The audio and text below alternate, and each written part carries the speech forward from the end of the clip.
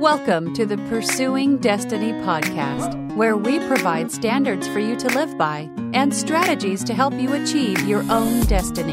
Here's your host, Rayford Johnson. Let me share a few points with you about prayer and vision and the connection between prayer and vision, and how important it is that we see them together. Because sometimes people try to go and obtain a vision and find the purpose for their life apart from their creator. I believe that if you're going to get the purpose and vision for your life that is correct and proper, and that is going to bring you fullness, then it has to come from God, because He is the creator. We have to return to Him what He has given us. And in that exchange, we receive more than what we could ever give. The scripture that comes to mind is in Habakkuk chapter 2. Habakkuk, I used to call it Habakkuk. But in Habakkuk chapter 2, in verse 1, it says, I will stand at my watch and station myself on the ramparts or on the roof. I think it's important to understand that when we are looking to get vision and purpose from God, that we have to position ourselves at our highest point of vision, at our highest point to see what God will say. And he goes on and says, I will look to see what He will say to me and what answer I am to give to this complaint. Let me just dig in for a second. When we talk about vision and stationing ourselves and putting ourselves in the right position, what really does that mean? That means that I'm in a position to where I have pulled back from everything else and made a purposeful stance to go to a place or come to a place in my mind, in my time, in my circumstance, that I am pulling away things so that I can get focused on what God is saying to me. Habakkuk says, I look to see what He will say. I mean, looking in words. I mean, you're not looking for literal words on a screen, but we're looking for the word that would come from God. When I'm looking for a word from God, I'm looking inward. It's a transaction that happens between spirit, who God is. God says, I am spirit, and the spirit, which is inside of me. I'm a spirit being. I live in a body, I have a soul, but I'm a spirit being. And so when we talk about looking to see what He will say, we're communicating spirit to spirit. It's not my psychological setup of what I can figure out, but it is me communicating with God in a way that we are talking spirit to spirit. He's speaking to my spirit, and my spirit is responding to what God is saying. He goes on and says, and what answer shall I give to this complaint? I mean, Habakkuk is standing there on behalf of the people that are complaining. What answer do I give to these people, Lord?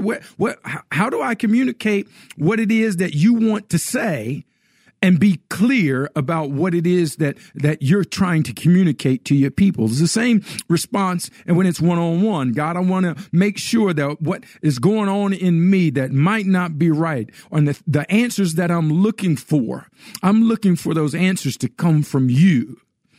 And then verse 2, here's God's response. He says, then the Lord replied, write down the revelation and make it plain on tablets so that a herald may run with it. For the revelation awaits an appointed time.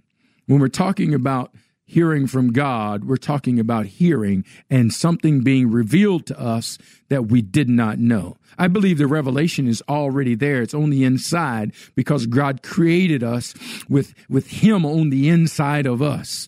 And as we are saved, or we come to a place where we accept the lordship of Jesus Christ as our Savior, and that His sacrifice and His blood that was shed for us becomes more than what we could do for ourselves, we accept the righteousness that comes, and we accept the favor and the blessing, even though we don't deserve it.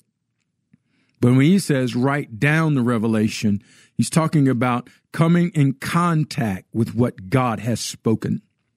Writing a revelation, it's putting it down. It's getting it outside of myself so that now I can read it, explain it, share it, so that God can get the glory from what has been revealed to me. Because we go back to the scripture that we read so often when we talk about vision in Proverbs 29:18. And that says, without a vision, people perish. I mean, really, if you can imagine, it says that if it's vision that keeps you from perishing, then lack of vision is going to cause you all kinds of trouble. Vision is important, and lack of vision makes you look. And one of the words is naked. I think of being naked as being embarrassed and shamed. Most people are not comfortable being completely bare in front of someone else.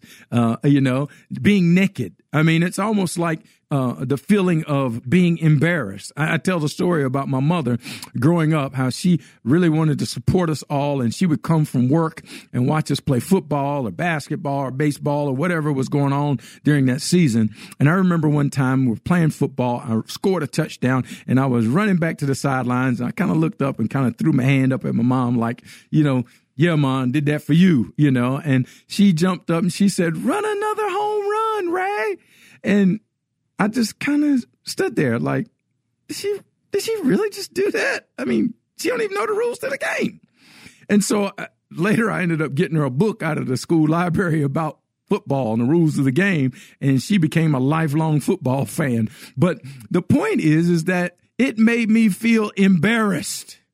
And that's what happens when you have no vision. You walk around and you are embarrassed. You're shamed. You don't have purpose, and you cannot really connect with truth and the fire that you need to be successful at whatever you put your hand or your life to.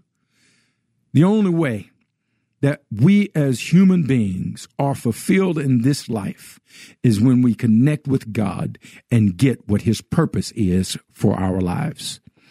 I'm saying to you today that as you position yourself, as you get a revelation from God and you begin to walk out his plan for you, that's when life really begins.